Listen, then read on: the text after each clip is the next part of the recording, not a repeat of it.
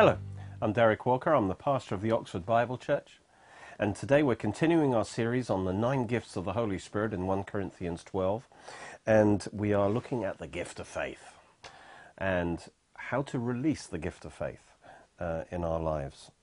So 1 Corinthians chapter 12, it says, "The manifestation of the Spirit is given to each one for the profit of all. For to one is given the word of wisdom through the Spirit, to another the word of knowledge by the same Spirit, to another faith," that's the gift of faith, "by the same Spirit, to another the gifts of healing by the same Spirit, and to another the working of miracles." And we're looking at the gift of faith today, which is the supernatural operation of the Spirit, enabling the possessor of that gift to sustain an unwavering trust in God for protection or provision or deliverance or the performance of a miracle. It's a supernatural endowment by the Spirit of faith in a man's heart, whereby he has full assurance that what he desires and utters will eventually come to pass. Last week we saw the difference between the gift of faith and the working of miracles. With the working of miracles, a man actively works the miracle. His physical action is involved. Whereas in the gift of faith, the man receives the miracle. In the working of miracles, God inspires a man or commands a man to perform a certain action. And when he obeys God, that releases God's power through that action. With the gift of faith, on the other hand, a man believes, receives, and speaks the miracle. But no physical action is involved.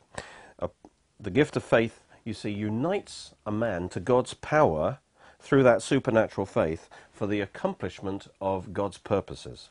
And this power is often released through a spoken word. You believe it in your heart, you speak it with your mouth. Whereas in the working of miracles, God's power is released through an act of faith.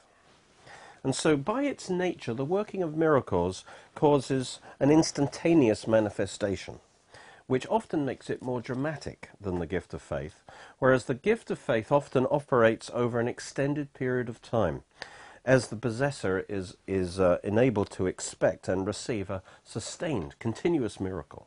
For example, we saw last time that Samson killed a lion in a few seconds. It was all over through the working of miracles, the power through his body. Whereas Daniel in the lion's den, he received protection from a whole gang of lions throughout the night. And that was through the gift of faith, a sustained miracle. Well, likewise, Elijah received supernatural provision through a gift of faith over a period of many months. That's when he was fed by the ravens, if you remember. That's in 1 Kings 17. He had just announced a drought in the land for a long period. And then it says, "The word of the Lord came to him, saying, Get away from here and turn eastward, hide by the brook Cherith, which flows into the Jordan, and it will be that you shall drink from the brook, and I will have commanded the ravens to feed you there." So he went and did according to the word of the Lord, for he went and stayed by the brook Cherith, which flows into the Jordan. The ravens brought him bread and meat in the morning, and bread and meat in the evening, and he drank from the brook. You see, Elijah just received this miraculous provision by receiving and believing that special word that God had given him in that situation. He couldn't have believed God otherwise in that way. He didn't have scripture to base that on. But God gave him that special word. And he received a sustained miracle over a number of months, possibly years. He didn't need to make any special effort to meet his needs. This, you see, is a gift of faith. It's an impartation of a portion of divine faith to a man, enabling him to believe God for something that would be beyond what his own normal faith would be able to receive. So the best way to see how this gift of divine faith actually operates, so we can cooperate with it when it happens to us, the best way is to look at how God's own faith operates, or how God operates in faith. And the best place to start is creation, because that's the ultimate picture of God's power being released, as it were. And so we operate in a parallel way because we're in the image of God. Well, the operation of divine faith, of the divine faith of God at creation. Let's see it, of course, in Genesis 1. It says, "In the beginning, God created the heavens and the earth." Doesn't explain how he did it, but it says he did it. The earth was without form and void, darkness was on the face of the deep, and the Spirit of God was hovering over the face of the waters. Then God said, "Let there be light," and there was light. You see, God has faith. That might surprise you, but he has faith in himself. He knows himself perfectly, and so he has faith in himself. And he conceived in his heart the universe that would bring forth the bride that he desired. You see, God, in his omniscience, he knew all possible universes and all possible brides that would come out of it, and he chose the bride that he wanted. And so he conceived that in his universe, and he had faith in his heart for this universe. And then he released his faith by speaking that universe forth with his word. He gave this universe existence. This in turn, as he spoke the word, that then released the Spirit of God to go forth with his word to bring it to pass. And we see that in Psalm 33. It says, "By the word of the Lord all the heavens were made, and all the host of them by the breath of his mouth." So he created all things by the word of his mouth and by the breath or the Spirit that went forth with his word. Hebrews 11 says, "By faith we understand that the worlds were framed by the word of God, so that the things which are seen were not made of things that are visible." Romans says that God calls those things that do not exist as though they did. He called the universe into existence with his word. That's his faith in action. He released his faith with the word of faith. And also, this is a sustained miracle, because this universe was not just created through his word, but is continually held in existence, sustained by his word. Hebrews 1 says that Jesus upholds, because Jesus is God, he upholds all things by the word of his power. And so God's word is actually the faith is upholding this universe and holding it in existence. So the God kind of faith, in other words, how does it operate? It operates by wishing and believing it in his heart and speaking it with his mouth, knowing that what he says will come to pass. That's the God kind of faith. And Ezekiel says something similar. God says, "I am the Lord, I speak, and the word which I speak will come to pass." That's faith. That's the God kind of faith. So the amazing thing is that we are created in the image of God. And so we can operate in the God kind of faith. In particular, the operation of the gift of faith through us mirrors the operation of God's faith when he created the world. That's an amazing thing. So the key to cooperating with the gift of faith is to hear and receive the word of faith that the Spirit imparts supernaturally to our heart, and then by the Spirit speak it forth, believing that it will come to pass. Praise God. And that's the God kind of faith. Well, the gift of faith, you see, calls forth into operation the invisible, limitless power of God, the resources of God. And it's the very power of creation. That's why it's the highest of the power gifts. All the power gifts is God's power flowing through a man or a woman to bring about a miraculous change in the natural realm. But the gift of faith is the highest power gift because it is actually a picture, it mirrors the way that God actually brought the whole natural realm into existence. Well, we're going to look now at a classic example of this God kind of faith, the gift of faith in action, through the ministry of Jesus. And we see it when Jesus cursed a fig tree. He did it by the gift of faith. And we read it in Matthew 21 and in Mark 11. We're going to put these two descriptions together. Matthew 21 first. "In the morning, as he returned to the city, Jesus was hungry. Seeing a fig tree by the road, he came to it and found nothing on it but leaves. And he said to it, 'Let no fruit grow on you ever again.' Immediately the fig tree withered away." Now Jesus was and is God. But on earth, he became a man, he limited himself and operated as a man, living in dependence and obedience to his Father. You know, if he was operating out of his omniscience as God, he could curse any tree at any time. But as a man, he could not ordinarily perform this miracle. He wouldn't have the faith to do it, because there's no scriptural basis for that.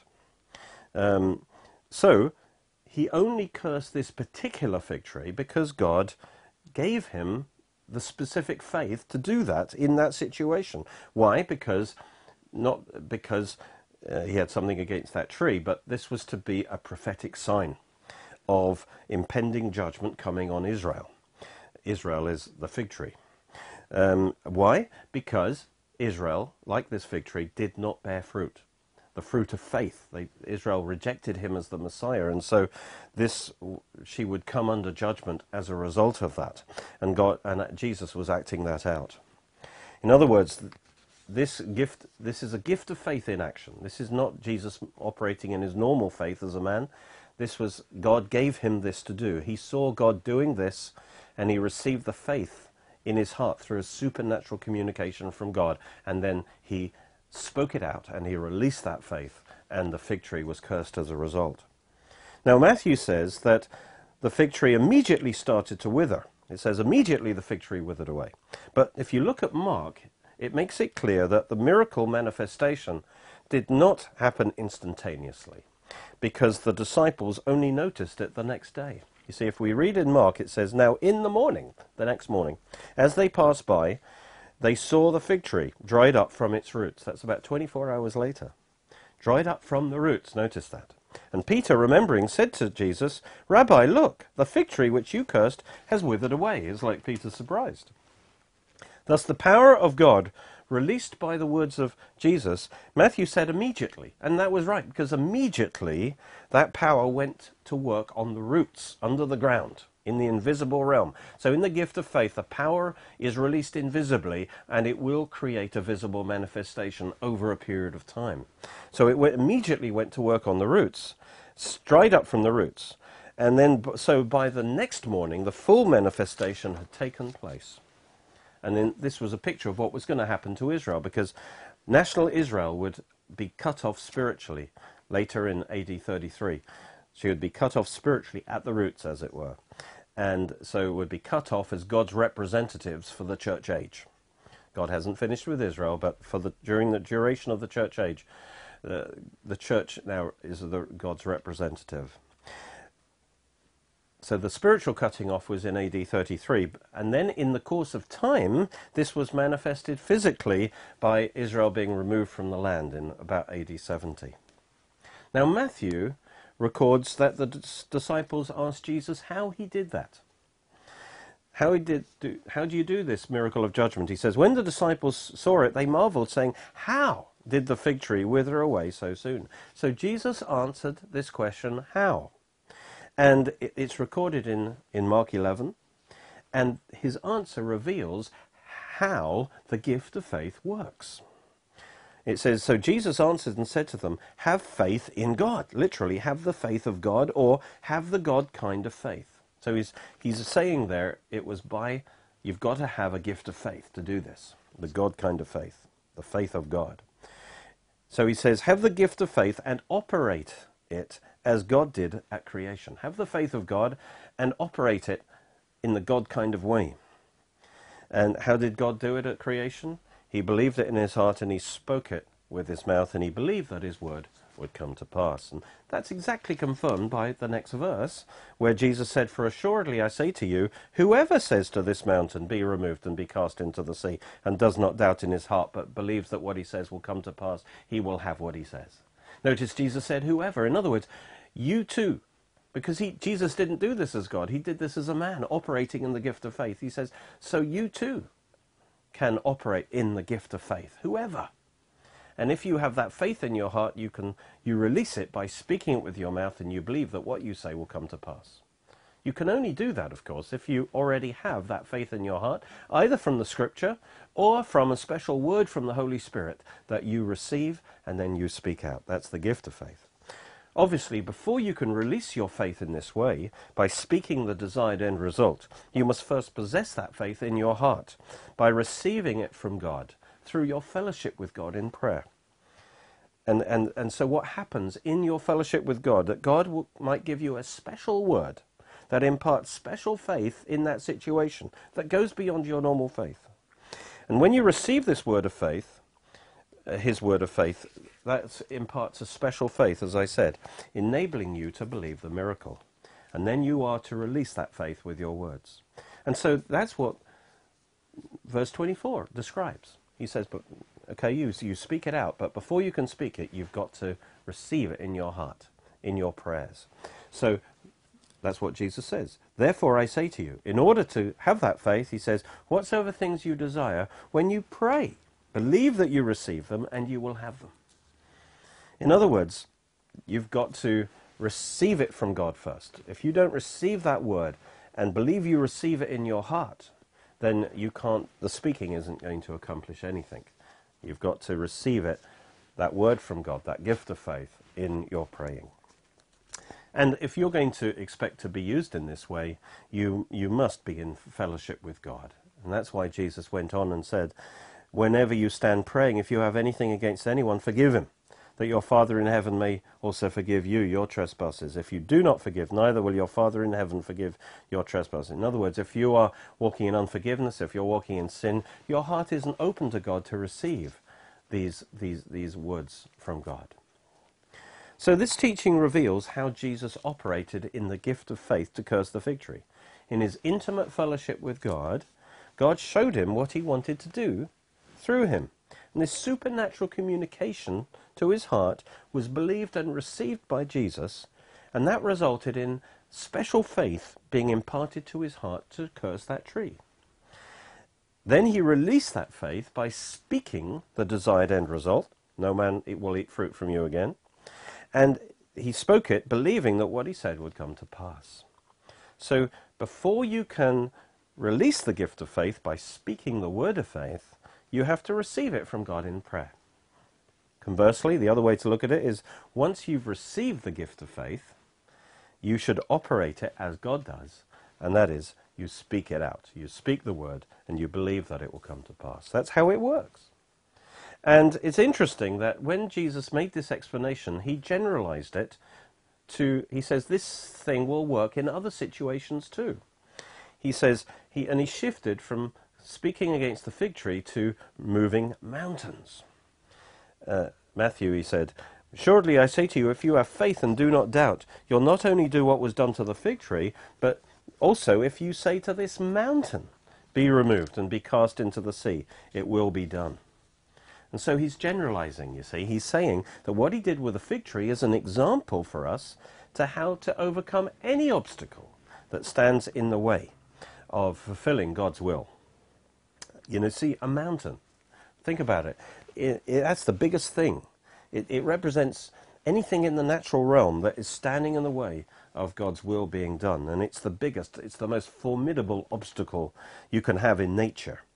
And something that is totally impossible to move by natural means, natural power. Jesus, though, is saying, I don't care how big the obstacle is, if you operate in the God kind of faith, the kind of faith that actually created the universe, we can move any mountain. Whether we operate in our own Bible faith or in a gift of faith, the way that our faith is released is the same. It's believing it in our heart, speaking it with our mouth. When our own Bible faith isn't adequate for that job, then we need to pray and be open to God forgive him to give us a gift of divine faith. Then, with that faith, we speak the desired end result to come to pass. We speak to any mountain, so we speak the positive, but we also speak to any mountain in the way. All right, we speak to the negative against that mountain, and then that mountain is what's in the natural realm, that's in the way of God's will coming to pass.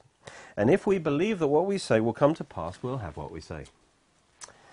So faith, you see, is what unites us to the power of God.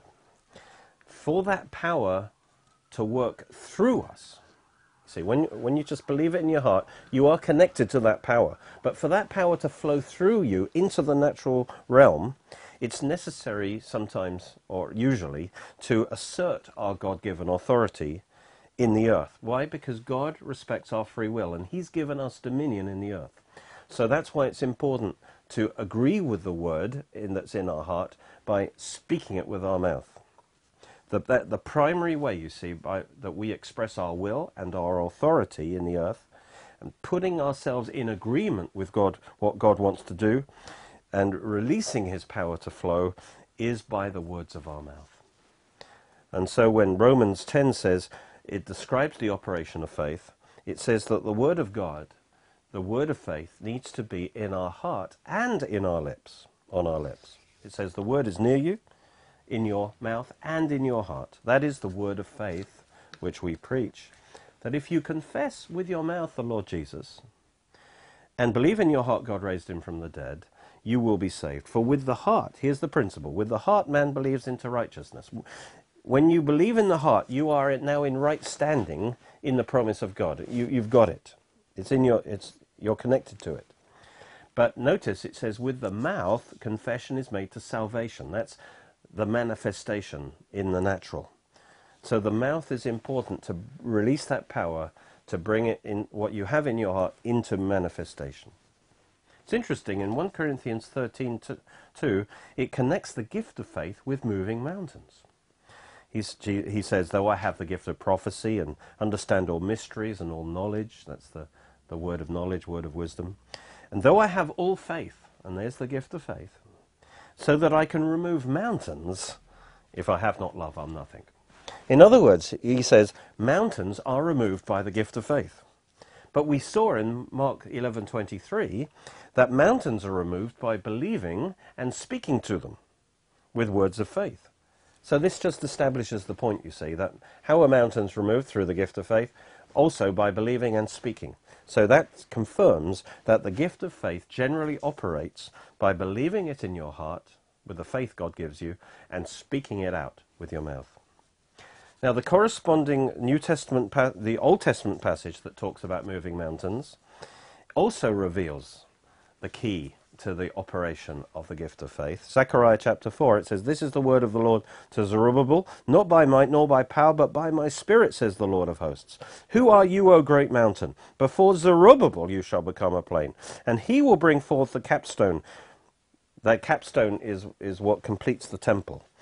How does he do it? With shouts of grace, grace to it.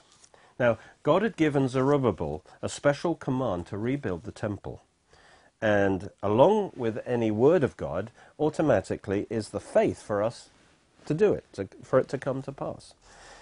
But Zerubbabel faced a mountain of opposition from the surrounding nations. So God encouraged him not to be intimidated, but to release his faith by speaking to the mountain. Notice, before Zerubbabel it shall come a plain. He is to shout grace, grace to it. So he needs to speak to that mountain. And he says, release his faith, speaking to the mountain. Speak the positive desired end result. That's grace, shouting grace, grace to it. Grace is what God has given to us. It's a done deal. He's given it to us. But we have to speak the end result to that situation. This shows us, you see, that the gift of faith operates by the Spirit of God, not by might, not by power, but by my Spirit. So that when we speak our faith, we release the Spirit of God to bring it to pass, you see. We are to speak to the mountain. We're to say, who are you, O great mountain? Before me, you shall become a plain. And we are to speak the end result. So Zerubbabel had to move that mountain by speaking to it, and then the Spirit of God would be released. We're to speak the end result. That's by saying grace, grace to it. In other words, what God has promised to us as a free gift of grace, we are to shout and speak grace, grace to the situation. So when one speaks forth the word given by the Spirit's released with the word, and it empowers it to come to pass. And as a result, the opposing mountain is removed and the will of God is fulfilled. And so this is the gift of faith in action. The gift of faith is imparted to us by the Spirit, giving a special word from God that contains his faith. We receive it in our heart, and then we release it by speaking it. And that allows the power of the Spirit to flow into the natural realm to bring forth the manifestation. And so the gift of faith is released by the spoken word of faith. It's often involved in casting out a demon, because that is done by a word of faith. That's often the gift of faith, to cast out a demon. A demon is an example of a mountain, you see, that stands in the way of God's will for a person's life. And it must obey when we speak it, the command by faith. In Matthew, Jesus rebuked the demon and it came out of him, and the child was cured from that very hour. Then the disciples came to Jesus privately and said, "Why couldn't we cast it out?" So Jesus said to them, "Because of your unbelief. Because assuredly I say to you, if you have faith as a mustard seed, you'll say to this mountain, 'Move from here to there,' and it will move, and nothing will be impossible for you." You see, before we can speak to a mountain in faith, we must have faith as a mustard seed planted in our heart. What is that seed? It's the Word of God. It's a word from God. Every word from God is compared to a seed, and every word of God contains faith. So when we receive the seed of God's word in our heart, we also receive his faith. This word might be a general promise in the Bible, or a special word from the Spirit through a gift of faith. And when this divine seed is planted in our heart, we can speak to any mountain in the way and command it to be removed. For with this faith connecting us to God's power, when we speak it out, nothing is impossible for us. In Luke 17, the Lord said, if you have faith as a mustard seed, you can say to this tree, be pulled up by the roots and planted in the sea, and it will obey you. And so the gift of faith is like a small seed planted by God's Spirit in our heart. It's not a big faith that covers all situations, but special faith for one particular situation. It's the quality, not the quantity, that counts. Because one small seed of divine faith, when received in the heart and released, can move the biggest obstacles in the natural realm. Make sure your heart is good ground for the seeds of faith that God wants to plant in you. Be close to God. Remove the weeds. Let that seed be planted. And then when you receive it, then speak that forth, and you'll see great things happen through you. Jesus said, if you continue in my word, then you're my disciples indeed, and you'll know the truth, and the truth will set you free. And our vision is to spread the in-depth teaching of the Word of God to the ends of the earth. But we need your help. If you can partner with us or pray for us, contribute to us, it will make all the difference to make this possible. And on our website, oxfordbiblechurch.co.uk, you can find a way you can help us financially, and we would be so grateful. Thank you for watching. You can watch more of our teachings on our Oxford Bible Church Roku channel and Derek Walker YouTube channel. You're most welcome to join us at our church services, which are every Sunday at 11 AM and 6 PM at Cheney School, Headington, Oxford, OX3 7QH. You can order CDs, DVDs, books and other great products from our online shop at www.oxfordbiblechurch.co.uk, where you can also make a donation to our ministry, or contact us on 01865 515 086.